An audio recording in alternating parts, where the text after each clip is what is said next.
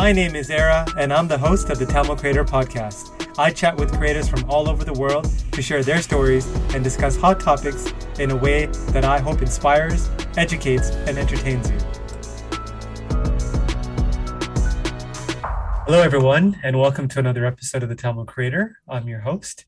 Today, I have Naren Balakrishnan joining us on this episode of the podcast, and he started off his career as a software engineer. He's now a principal at Grant Thornton's R&D and government incentives practice, and he's in a client-facing role helping clients in the tech space navigate the SHRED program. And for those of you not familiar with this, it's a very time-consuming process, and I'll let Naren kind of explain what this program is. But Naren, welcome. And thanks for kind of connecting today. We'll start off with kind of, the beginning, like where I like to start. So Naren, I guess tell us a bit about your upbringing, your family, and just kind of how that sparked or led you down the path to eventually becoming a software engineer. Yeah, thanks for having me, Ara. And my background should go way back. My family is actually from South India originally, and my dad's family is actually from a place called Kumbakonam in South India, and actually it's a town that I think the origin is it's a temple town. So there's lots of Hindu temples from where our family grew. So our family actually, my parents came from Tamil Nadu. So they both the family started in Madras, or Chennai now, I guess. And my grandparents actually moved to Bangalore, or Bengaluru now as it's called. So, and my childhood, I did spend some time kind of back and forth. I had some fond memories in Bangalore, and but for the most part, I grew up in Toronto. So in Toronto, Scarborough area, which a lot of you might be familiar with. And right from there, we lived there for the majority of my life, and really in terms of when you talk about Tamil culture and things like that, like a big part of my life, obviously a lot of my friends and just being that part of the city and things like that. There were a lot of that sort of community. I went to high school there, and then eventually. Went to the University of Toronto for study computer science. I guess, how that kind of sparked, I always had, even from young, I always had an interest in technology. Even when I'm dating myself, but, looking at back in the day of, the early computers and stuff like that, I was always kind of fond of that. And, I think that's kind of what led me to that, and at the time, you're looking back at, when you're looking at things to do for university and stuff like that, there was a bit of a boom, right? When you think about .com and you think about where we were headed in terms of technology and things like that. So it's kind of a combination of that, the interest that I had in technology from a young age, and just this is kind of where things were going, right? In terms of career and now it sort of has bore out, right, in terms of where we are now. So yeah, that's kind of what led me to that sort of career path. But ultimately, and I guess we'll get into that, it kind of changed, right, and for the better, I would say. And so that's a little bit about where I started. So. And as a software engineer, what did you like and dislike about your role? I know you worked at a few companies like IBM and Caseware International, but yeah, I'm curious, like what was your favorite part, and what was your least favorite part of that role? Yeah, I think it was obviously being at the forefront of technology. Talk about IBM, obviously a well-known player in the industry. You're working on the latest and greatest in technology, and you're sort of at the forefront of that. So I think what I liked was problem solving. Even from a young age. When we talk about some of my favorite subjects were math. And so I think it was the opportunity to solve problems and to tackle a problem, and figure out a solution for it, right? And so you think about in software, we talk about optimization and we try to make things faster, make things more efficient. I think I had a kind of an interest in that, right? So you're given a problem and you have a certain if you think about an algorithm, right? And that was kind of my interest area, and so that was a big driver for me, and that's what I think attracted me to that profession, right? Ultimately, is it's kind of that combination of here's where things are headed, and here's the ability for me to solve problems like that. That was kind of the stuff that I liked. Probably what I didn't like, and maybe it kind of goes hand in hand, but it was kind of like it was very narrow focused. For me, what I found is like you're solving this one very small problem, and that's what the majority of your time is really focused on, right? So in a company like IBM, you're working on not only are you not, you're working on one small element of a piece of software, right? And so you're not really seeing that big picture, you're not getting that exposure. So for me, I think that's what it was. Long term, when I started getting into it, I think that's where I didn't see myself sort of progressing down that path. I felt like I needed something more. I needed something a bit more dynamic. I mean, maybe that's not the right word, but where it was a little bit different on a day to day. And then I think that's for me. That was kind of the area where I maybe didn't like the career path as much. So, and then you went from a software engineer to now you work for essentially like an accounting firm where the one that specializes, at least yourself specifically, on tech. So you went from like creating, designing, solving a problem through technology to now being on the complete other side, helping companies navigate this complicated, or not complicated, but this cumbersome program called Shred. And yeah, like what made you decide to make that jump, because it's so very specific? yeah, absolutely. And it's very different, right? And I think what it was is, so, what I was saying about, I wanting to do something a little bit different, wanting to go down a different path. This opportunity presented itself where it was this program that, again, was about technology. So the interesting thing was, it wasn't I wasn't suddenly going into accounting or something like that. It was a role that required someone with a background in technology and interest in technology. That was kind of a key driver. But the client facing piece, I think, was really interesting for me. One of the things that I got to do a little bit of in my prior roles was, we had the opportunity sometimes to have calls with clients, when I was working as a software engineer, very little bit, but I kind of, even from that, it kind of sparked something. And so when I saw this role, I said, maybe this is something I want to kind of plunge into. And it was a total, I didn't know much about the program at the time. I didn't even know about, tax policy or anything like that. But I said, let me take a plunge. I was younger, obviously, and didn't have kids and things like that at the time. So kind of looking at a career change, and it was very different. But I think from the moment that I got into it, I kind of really liked it. I liked the opportunity again to work. So I wasn't doing the work now, but I was seeing what others were doing, and I was helping other companies. So indirectly, I was really involved. I was still involved in technology, and more so than I was before, just because I'm at even more at the forefront now. You think about areas like AI and emerging technologies. Well, it's impossible to be doing all of those things, but this kind of gives me a bit of a flavor, right? I'm able to it's kind of the best of both worlds, right? So even though I'm not doing the hands-on work, I'm seeing what others are doing, and I get enough to kind of keep me satisfied, keep me going, and it's dynamic, right? So I learn something new every day. I'm working with clients across the country. I'm working with very smart people, and so that, I think that's what's really been attractive for me, is just that the opportunity to do something different every day, and it's a new challenge, and I find that keeps me very interested, and so that's kind of how I made the transition. It was obviously just something that kind of clicked at the right time for me in terms of an opportunity that presented itself and something I was looking for, and here we are. Like that was 13 years ago, so I must be really liking it. Yeah, no. Can you tell, I guess, folks listening that aren't in the tech space or haven't navigated Shred before, which is SRED, like what is the program and why should a company apply for it? Like what's the benefit of it? Yeah, absolutely. So SRED stands for Scientific Research and Experimental Development. It's kind of the long form. You might hear it as SRED or Shred, as it's kind of commonly mentioned in the industry.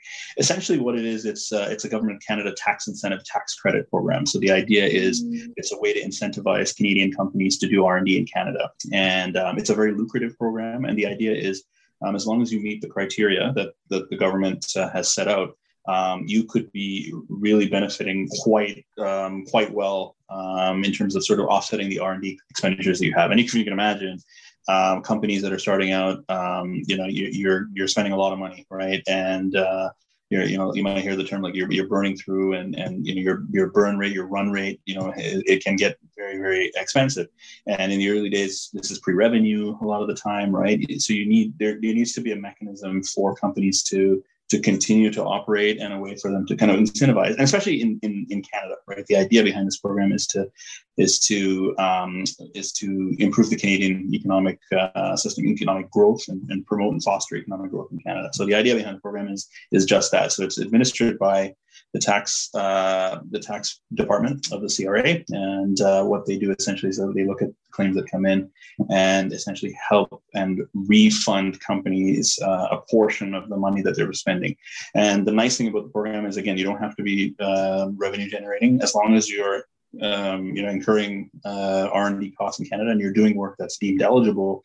Then you could definitely benefit from the program. And if you can imagine, like, cash, coming back, that companies can then use to reinvest and do whatever they want essentially within Canada, is quite beneficial. So yeah, that's kind of the program in a nutshell. And it's across the globe there are similar programs. Canada compares quite favorably, and so I've looked at programs in the UK and Australia and the US which are similar, but Canada compares quite favorably when you look at the global landscape for R&D, and it's a well received program. Yeah, I mean, I've been part of startups where like they've got like significant money back, especially like if your big costs are around people, because I think that's kind of where it really, I mean, they want to create jobs and they want to obviously get people to be investing in like obviously future thinking technology that could benefit the economy. So I've seen companies, I mean, it's a lot of work, etc., but like I've seen them get back literally hundreds of thousands of dollars, sometimes even more than that, which could help them like last another year or two, or depending on kind of how many people they have. So I can definitely see the benefit of that. So with companies like yours where you help companies apply for the SHRED program, get it, you typically, like, your companies typically take a percentage of that money you get back for companies, and so like it can be anywhere from 15 to 20 to 25 depending on the company, which can be significant. But I guess it's kind of like if you look at selling a house yourself versus like getting a real estate agent. So why can't you as a company just do this yourself if you have maybe like a bookkeeper or like someone internally that can do it? And why do they need somebody like a Grant Thornton to help prepare this application? Yeah, that's a great question. So, one of the things about the program is the administration of it, right? So when you look at it, it's it's as much as the R&D credit is great, it's lucrative, it's there. It's not free money by any means, right? So the idea is you do have to meet the requirements, and the thing is there are strict requirements around eligibility. But beyond that, there's also strict requirements around things like documentation. So the idea behind the program is not so much that, hey, it's like you would fill out an application for something and here, give me my money. It's not that simple, right? The idea is there's both and it's not just a numbers program either. So there's kind of two components to it. So there's a technical piece and a financial piece. So the financial piece tends to be maybe a little bit more straightforward, depending on the type of company. Like if you've got a manufacturing company or something where you're doing a lot of different types of costs, it can get pretty complex there as well when you look at the different types of costs you can have. But there's that side of it. But there's also the technical side. So the idea behind it is, I get the question all the time. Like I deal with a lot of tech companies, obviously, and so is it just anybody that's doing software development? Is that enough to kind of qualify for the credit? No, and again, it's not that simple. The idea is the government has very strict requirements and they have specific policies around actually qualifying for it. So alongside the cost, you do have to prepare sort of these technical narratives or descriptions, and they have to be presented in a certain way that meet the government's criteria. And then beyond that, if you ever get into, I don't know if anyone's ever been into a CRA tax audit or any type of audit, HSD, as you can imagine, there's similar things that can happen on the SHRED program side, and they have very specific individuals. So just like myself, who has a background in technology, there are counterparts of the CRA who come from a tech background that are reviewing these projects, right? So that's where you might run into some problems especially if you're looking at doing something like this yourself, because there could be very specific types of questions. There's a specific way that information needs to be presented. There's a specific type of tracking or documentation that the government looks for. So it's beyond, hey, the company saying, hey, we did these great things. They also want to know that you can prove that you incurred these costs and you can prove that you did this work. So things like contemporaneous documentation, maintaining records of your work, maintaining time records, all of those things. So it becomes almost like a system that we help companies establish. It's almost like an R&D process internally, so that it becomes almost a bit turnkey. But it's something that we kind of foster. And you were mentioning earlier, these claims can be very sizable, right? So you want to make sure that it becomes almost like something that companies rely on each year. And so you want to make sure you're set up well with that type of process. If you ever get, called by the CRA, it's definitely good to have, someone like us, supporting the companies. And it is the analogy of real estate is very apt, I think, right? It's, selling your house. As you can imagine, you could do it, but I wouldn't certainly do it. It's one of those things where there's a lot of complexity around it, and you probably want somebody that has the necessary sort of experience and background with it. So that's kind of the reasoning behind it, I would say, is to have something like that, someone like us working with you on it, and there's change, and the program changes. So what happens is, for the most part, the program's been around in some form for a long number of years, but every year, let's say the budget rolls around, there could be some changes, there could be some policy changes. So, we're up to date on those things, right? And then we can present those to companies that are applying for the program. So, yeah.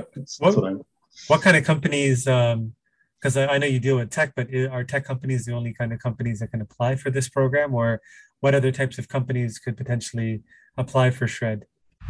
This episode is sponsored by nobody. That's right, nobody. So if you could be kind enough to hit that subscribe button, that would mean a lot to me. So the requirements are the same, like regardless. It's not like catered to any one industry. Obviously, Techmate was a big chunk of our client base and the clients at the CRSCs. But we've got a number of other types of companies. For example, advanced manufacturing. You've got companies in pharmaceutical. You've got food and beverage. You've got you name it. Like, as long as you're doing something that meets the criteria, you qualify. So they're not biased to any one industry or anything like that. In fact, I find that sometimes software can be a little bit even more challenging, if you can imagine, just because, years ago when I was in the program, mobile app development, as an example, was something that was just rolling out. And you can imagine there was not a lot of support for, the toolkits and the SDKs that they were nowadays. Anyone can set up an app, fairly easily, right? So what kind of distinguishes what you're doing from someone else? Whereas, in a manufacturing world, there's still something to be said for building a widget, right? Something that you can see, physical something, hardware, something that you can hold, and something you're making bigger or stronger. In software, that's sometimes more challenging. So, by no means is there restrictions on industry. In fact, our group is kind of set up that way as well. So we've got individuals on our team that specialize in, pharmaceutical, some more science background, some more, come from mechanical engineering background. So we're well set up that way to help different companies in different industries. So so as long as you meet the criteria, the credit's really open to any industry. Got it. You've obviously kind of seen the SR&ED program up and close for the last 12 years and learned a lot about it. You mentioned you kind of seen other similar programs kind of globally. From like a high level, I guess, for tech, or just kind of the general Canadian industry around kind of innovation, what improvements would you suggest for the program if you had a chance to kind of influence policy to help, tech companies and just other companies create more innovation that's like commercialized and, helps create jobs, helps create credibility here in Canada? What would be your recommendation? Yeah, I think Canada in general. I think it speaks to kind of Canada in general does a great job at incentivizing R&D and the credits speak to that. But I think where maybe we fall off a little bit is that commercialization aspect. So when we look at SR&ED credits get you to a certain point, and then after that there's a lot more cost that's involved, right? So getting to market and getting a product established and commercialized. And so that, Canada, I would say, probably doesn't do as good a job. In other regimes in the world, there's things like patent box, and those are things that Canada is talking about. Is there ways to say, hey, we've come up, we've had this great idea, we've subsidized the R&D and stuff like that, but now we want to productize and we want to, can we get some support for that? Can we get some support for the patent side? How do we keep the IP? Here in Canada, right? A lot of I've seen companies go to the States, right? For different reasons, where maybe there's more funding, maybe there's more opportunities to, take advantage of the market and establish their product in that market, right? So those are the types of things, that maybe Canada could be doing a little better. And there is talk about that. We've, a question that I always get is, like a lot of clients I deal with, they're working on patent applications and stuff like that. And that's a cost, for example, that the SR&ED program doesn't subsidize currently. But that would be great if I had my choice, because a lot of those costs that go into patent, as you can imagine, they align with R&D, right? And there's legal costs, a lot of legal implications there that, those things are not cheap, especially for companies in the early stages. So, it'd be great to get more of those types of costs subsidized and maybe an expansion of the program. So I think it's as much as Shred is great, the thing is it is a subset of, what a company is doing, right? So if you think about a company when they're first establishing their company, their idea, they're going to do a lot of feasibility, maybe market study, market research, and then they do their R&D, and then there's a lot of go-to-market. Shred is really that. People can't see it with my hand, but I'm kind of doing the middle of that, right? It's kind of the subset of that piece. So could we expand what the program covers a little bit? Yeah, potentially. One thing, I guess, I don't know if we're going to get into it too much, is there are other programs, and we also do work on other types of grant programs as well. So in Canada, there are other grant type opportunities, which are sort of more direct funding, and Canada is starting, does have a variety of opportunities in that area. But from a strictly from a Shred perspective, I think that would be one area where, where we could be doing a little bit more. And some countries in the world do have a little bit more, I guess their credits do a little bit more than what Canada does, I guess, currently as well. So, And you've probably worked on a lot of applications in your 12 years doing this. I'm curious, have you seen any kind of interesting observations or trends in terms of maybe how much money Canadian companies are spending on R&D? What are they spending it on? Like, what's maybe a company you've worked with, you don't have to say the name, but like that's doing something like that's super interesting that you would have never thought, could be done, but like you saw it because of your work helping companies with Shred. Yeah, that's a great question. I think some of the numbers that maybe came out like a couple of years ago, the Shred program, I think it was $3 billion plus given out in tax credits. That's just over a yearly basis, about 22,000 or so companies. And those numbers get updated each year. But if you look at, that's pretty staggering. Look at $3 billion just in the tax credits. That means that's a percentage essentially of what companies have actually spent on R&D. So it's large. And the nice thing about this program is, as much as large companies can benefit, or foreign-owned companies that are coming into the Canadian market can benefit, the sweet spot of this program is really SMEs, right? So the small, medium-sized, the small players that have companies that have great ideas here in Canada and want to scale, looking at that kind of the hockey stick curve right there in that growth curve. That's what this program is really here to support. And so, yeah, in terms of success stories, I've seen a number of, great companies come like one of the ones, I guess, a few years ago, maybe now it's a bit more commonplace. So there's a client that I had that's doing sort of failure detection for vehicles. So they've got the ability to, and I know there's a lot more tech now built into cars and things like that, but they were one of the early adopters, for things like, hey, like they have a detection scheme, and they use artificial intelligence, so machine learning and AI, to figure out when you need things done to your vehicle, whether it's, fuel, whether it's, things looking at oil changes, looking at, replacement of parts. So they have a way to detect a lot of these things through technology. And this was like, they were on top of this, like maybe 4 or 5 years ago. So, the founder, actually, his father was a mechanic. And so he had a sort of a background. So he's kind of marrying kind of a non-traditional industry, right? We look at auto mechanic with technology, right? And so again, now it seems like everything is being, you think about Internet of Things, everything is becoming, technologified. That's a word, but you're applying technology to something. But that's one industry or one area which they start, and they've been claiming under the program and doing very well because of their sort of these custom algorithms and machine learning that they've built to do this sort of detection with vehicles.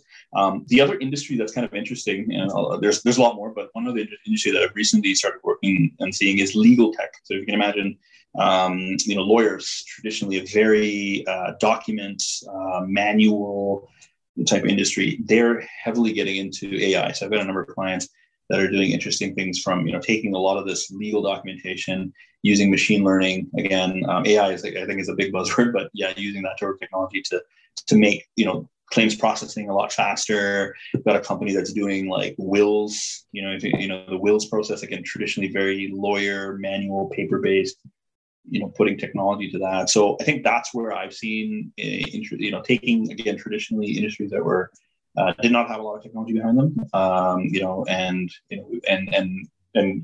applying things like AI towards them to make life easier, really. And you see it in legal tech, and there's things called prop tech now, which is for real estate technology, insure tech, for the insurance industry, and that part of it has been really cool, just to kind of see the adoption of that, and those companies have actually done well in the market as well. So it's not just, these are not just ideas, like they've actually translated to products that have done well.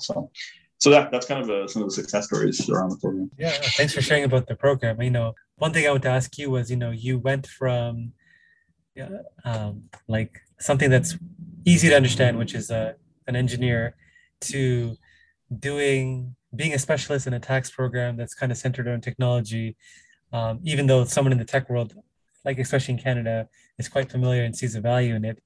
How did your like friends or family kind of, deal with you making that switch? Was it like, oh yeah, that makes sense, or was it like, what are you thinking? Like, stick with being an engineer. Like, what were their thoughts? Yeah, I definitely did get that question because a lot of my friends, like I did, we did computer science together, computer engineering, and we, some of them have done really well. They still, in doing software development and they've done really well in those industries. And I think for them, it was a bit of a kind of an eye opener in a way, kind of to say, hey, like this is a real jump or a real change against from what you've been doing. And some of them, some of them actually do get involved in the program just from their companies. Being an engineer, they get pulled into shred claims for their own companies, but so they're familiar with the program. But I think, yeah, there was definitely some questions, and I do have to. A lot of people that I talk to, I do have to kind of. It's like you just said, right? It's easier to say, hey, like I'm a software engineer at IBM, like it's fairly obvious. But when I talk about what I do now, like it's like you look at consulting, you look at tax, you look at there's a bit more conversation, I guess, that happens, and I think the other thing was like that's interesting is when you're in engineering, a lot of my friends can attest to this. Is like your head down. You're working on your code. You're not interfacing. So through this role, and maybe this is something I just discovered later in life. That's something that I really enjoy. Is being interfacing. Doing networking. Being immersed into this ecosystem, right? So I'm a big proponent of social media. Things like LinkedIn, things like the podcast. This world is all new to me, so I really like that. Whereas I think a lot of people that I know and the friends they maybe struggle with that a little bit, right? So for them, they don't like maybe venturing out into that because one of my friends was saying like, yeah, I don't know if I could go to a networking event or something, or to draw a new business, or try to that side of it is very different from engineering. Like the technology is kind of the common piece, but the business side is very different. So yeah, I definitely did get some a bit eye raising a little bit, and sort of once I kind of explained, and I guess I showed why I was so enthusiastic or excited about it. I think they kind of understood where it was headed. So. Often we focus on kind of the successes or things that we've done well. I'm a big fan of kind of learning from failures, or you call them learning lessons. In like the last, I don't know, 3 5 years, um, what's been a failure that stuck out to you, or like a learning lesson that you've kind of gone through, and what particularly did you learn from that experience? Yeah, that's a great question. I mean, yeah, I think you're absolutely right. You have to learn from your mistakes. No one's perfect. I think one example would be, through this role, especially in the last number of years, I've had the opportunity to lead, manage, coach people. And so that's been a learning experience for me, just the opportunity to mentor and work with a team. Now we're getting into a lot of recruiting, and that whole world is quite different for me. And now, I'm getting more and more accustomed to that. But I think one experience for me was we had an individual that would have been a couple of years ago, and it was a kind of a difficult. I guess it didn't work out, right? Let's say so. We brought someone on, and we thought there'd be a great addition to the team, and for whatever reason, we tried to work with them. It just wasn't a fit, and I think. The challenge there for me was like at the time I was like, is it me? Am I doing something wrong? Am I not, doing something right with the coaching? Is it something that I didn't give them enough, the right tools, resources, support to do well in this role? But and so they eventually, they left our team and stuff like that. But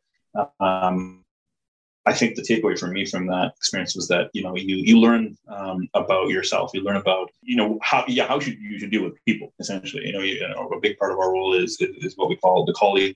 The colleague role. How do you deal with others? And so I think that was important. I don't think fundamentally there was anything that we could have done differently. But I think it was the takeaway, that realization, right, that people are different, and maybe not everyone is suited for a particular role. And so you kind of come down on yourself a little bit to say, hey, like, this didn't work out. Maybe it's something that's attributed to you look inward sometimes and say, hey, maybe something that I did, but I think that was a big experience. And then since then, we've had great successes, and we've had people leave for different reasons. And I think that's something I've learned, right? Something that it comes and goes in a company, and especially during the, with COVID and everything, it has been challenging, in terms of, people retention and a lot of that. So I think those earlier experiences have helped now, because if I think I was living that through now, I would be like, yeah, what's going on? Like, this is very different. So I think that was something that I've definitely learned over the last couple of years. Now, looking at like your personal legacy, so looking forward, how would you want to be remembered by your friends and family in a few sentences? Did you know that every time you left a 5 out of 5 review for this podcast, a Tamil parent lets their child pursue a career in the creative arts? Okay, that's probably not true, but if there's a chance that it is, do you really want to jinx it? Leave a review. Do it for the young creative in you. Yeah, that's a great question. I think I hope that if we look at not just from we're talking about a job, and looking at that kind of, again, we look at the contribution to this program in the Canadian economy, but from a kind of a personal perspective, I think there are parallels. Like, when I look at myself as someone that my clients can lean on, can come to for support. I'm not going to be there just for, hey, like, see you when it's time to file a claim at the end of the year, kind of thing, right? So similarly, I think it's being there, like seeing someone, again, in Nairn's guy that I could come to, that I could approach if I had a particular issue, someone that's easy to talk to, someone that kind of was there when I needed someone. And it could just be, hey, just a quick conversation, a coffee. It doesn't have to be anything specific, but sometimes I think people need that, and I think I want to kind of be regarded as a kind of person that was there, and people, can look back and say, hey, like, yeah, when I need someone to lean on for something, or again, even how small it was, he was somebody that was there to support me, and sometimes it's just, hey, just being supportive, right? So say, hey, like, we talked about earlier about, changing careers or something. It's like, hey, what I had a recent example, like with a friend of mine who, he's looking at a career change, and he came to me and said, hey, like, what do you think about this? And, is there anything you can suggest, or any, and I actually help make a connection for him, right? And it's those type of things, right? It's just kind of being that connector, kind of being that, person that can, was there when people needed him. And I think that's, it's kind of cliche to say, like, when you go, you hope you can touch as many people, along the way. But I think that's the key thing. I think it's that human connection that's really important. So. Looking forward, in terms of, or not looking forward, but looking back, if you had a chance to go back in a time machine and visit, 16-year-old Nairan, and you got to sit face to face, what would you tell him? Yeah, that's a great question. I think, where my career path went down, I would say, probably get into what I was doing a bit sooner, right? To be honest, I come out of school with, I did spend a few years obviously doing software engineering. In hindsight, I probably would have started along this path a lot sooner, just because I kind of like where I ended up. But I feel like I needed to go through that, even though I would probably tell myself, hey, I can't go down this career path at that time. I feel like the way your life turns out, everything happens for a reason. I always feel like that, I always feel that way. So I wouldn't technically, change anything along those lines. But I think, yeah, if I could get into something that I was doing a bit sooner, obviously, make these type of connections, or, you kind of foresee what sort of the future looks like in terms of the, technology and that I've been talking about, in terms of those type of industries and stuff like that. So giving myself a heads up on, hey, this is where things are headed. This is where, where people are going to have needs, I guess, right? Where things are going to be headed.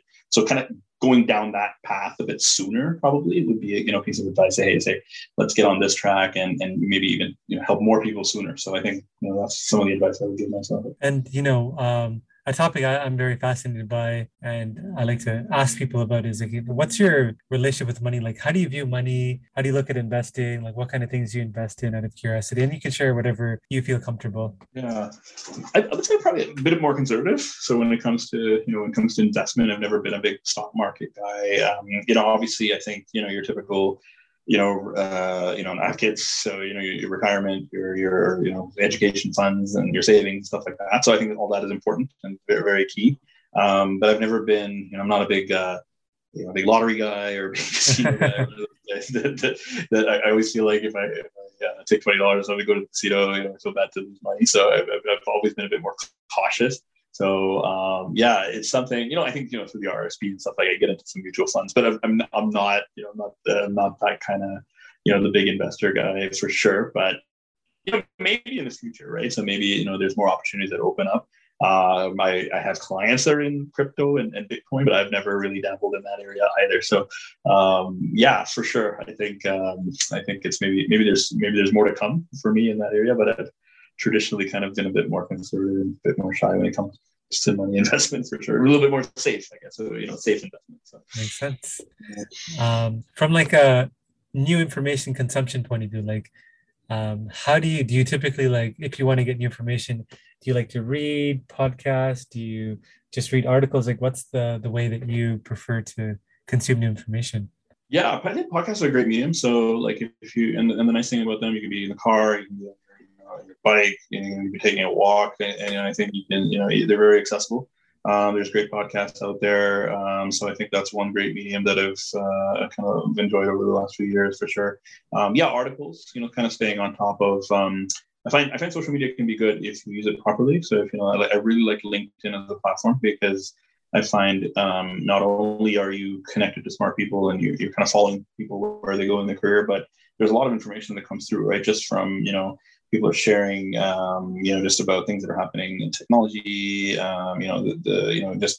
might have a friend or a certain company, they're posting an article about something, or they're authoring a new article about something.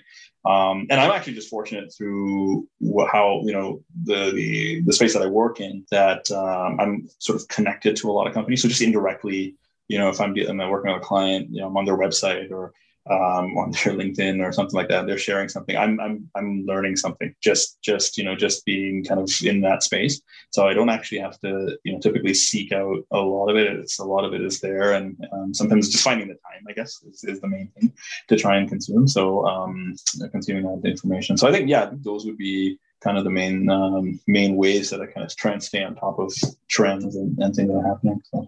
What's your favorite podcast that you listen to? Like something you recommend to users or like listeners? Yeah, for sure. I mean, I think everyone knows Neil deGrasse Tyson, so I really like Star Talk. I don't know if you're familiar with that one, but I think Neil's a very smart guy. But I think the nice thing I like about it is he covers a lot of different topics. So it's not just, you think of Neil as a space guy.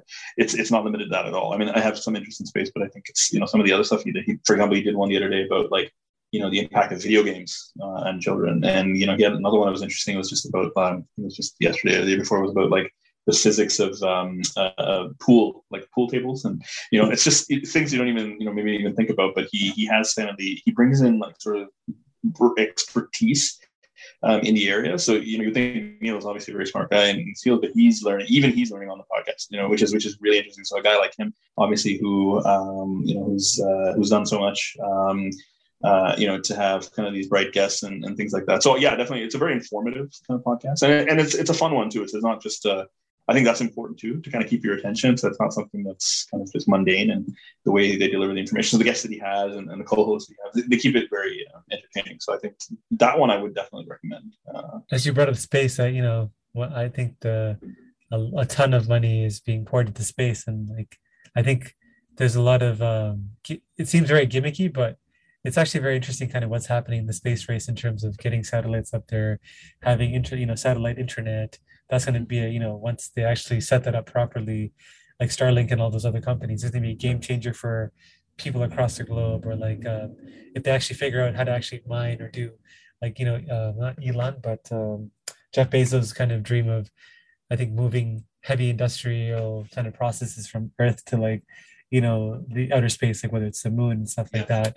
So I'd be very kind of interested to kind of see how that plays out in the next like decade, in my lifetime, how Absolutely. the whole, I think going between here and the moon or like outer space is going to be as normal as, taking a flight. But I don't know, maybe I'm wrong.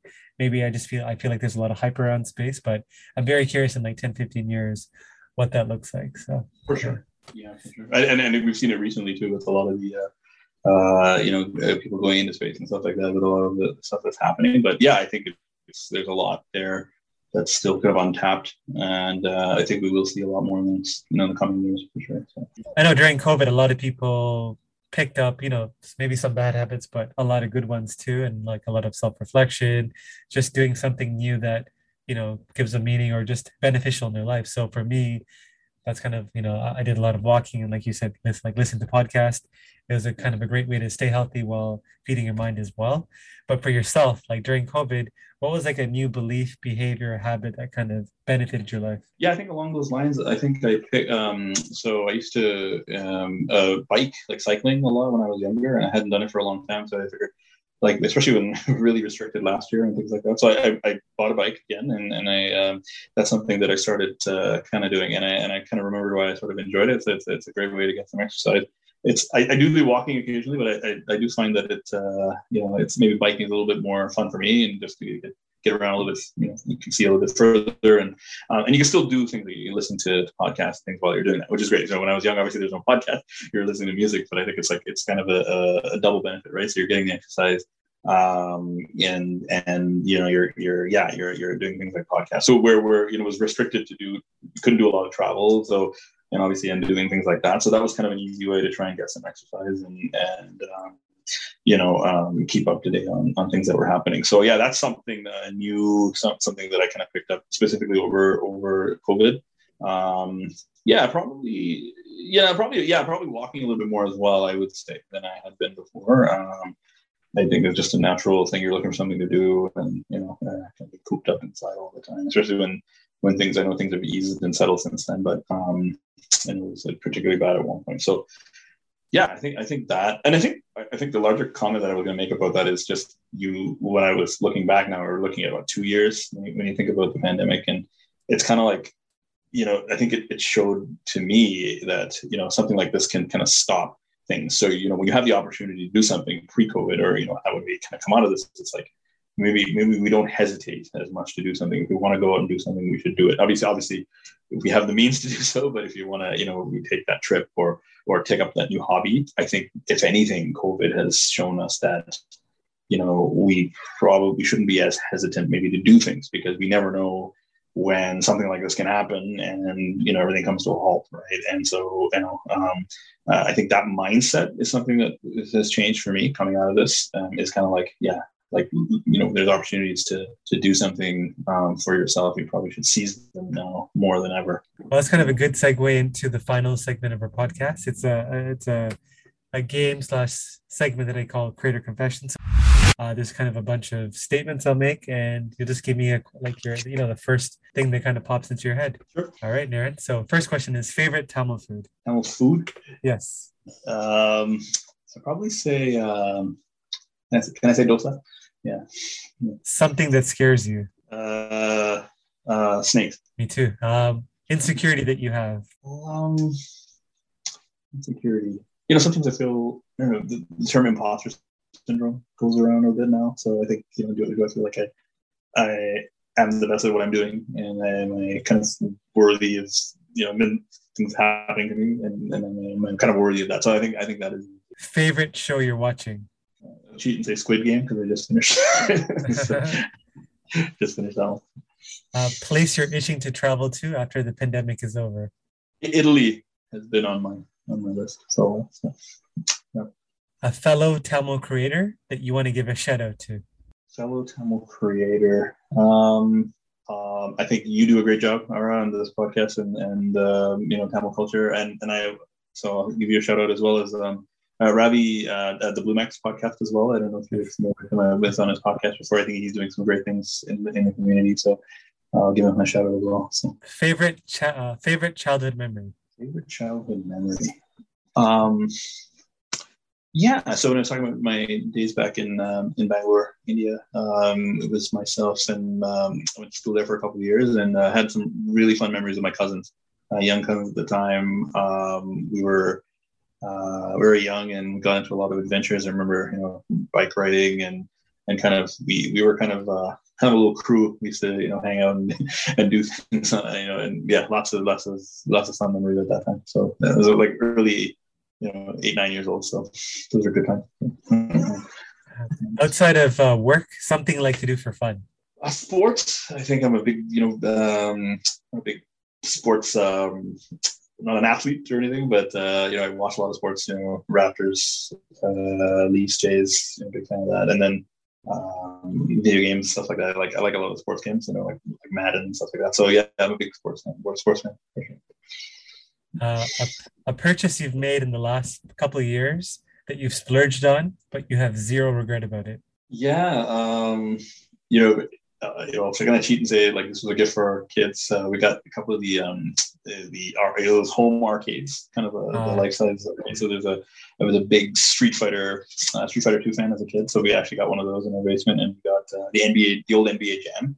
Yes, I love that game. Yeah. The stand-up arcade. So yeah, it's just like it's something that I really like. My kids love. So yeah, I'd say those. A pet peeve of yours. Money can be hard to come by, but here is a $100 opportunity for you. Join my free newsletter for free exclusive content and a free chance to win $100 when I hold special draws.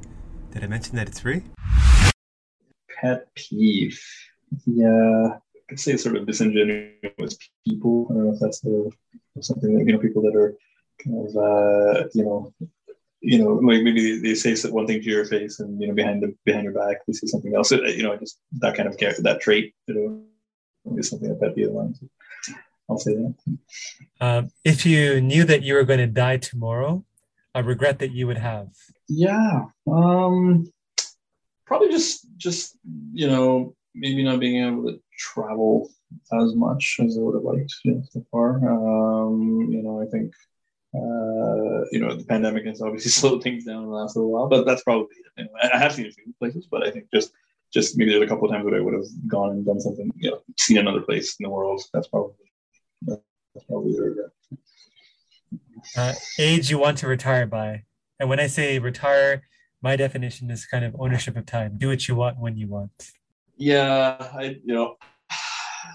probably 60. I don't want to go 65. So I think I'd say 60 only because I'd probably be bored after a while if I didn't have work. So I'll say 60 as a kind of age where I'd love to just maybe even do something like that, part time or something like that. But that would be great.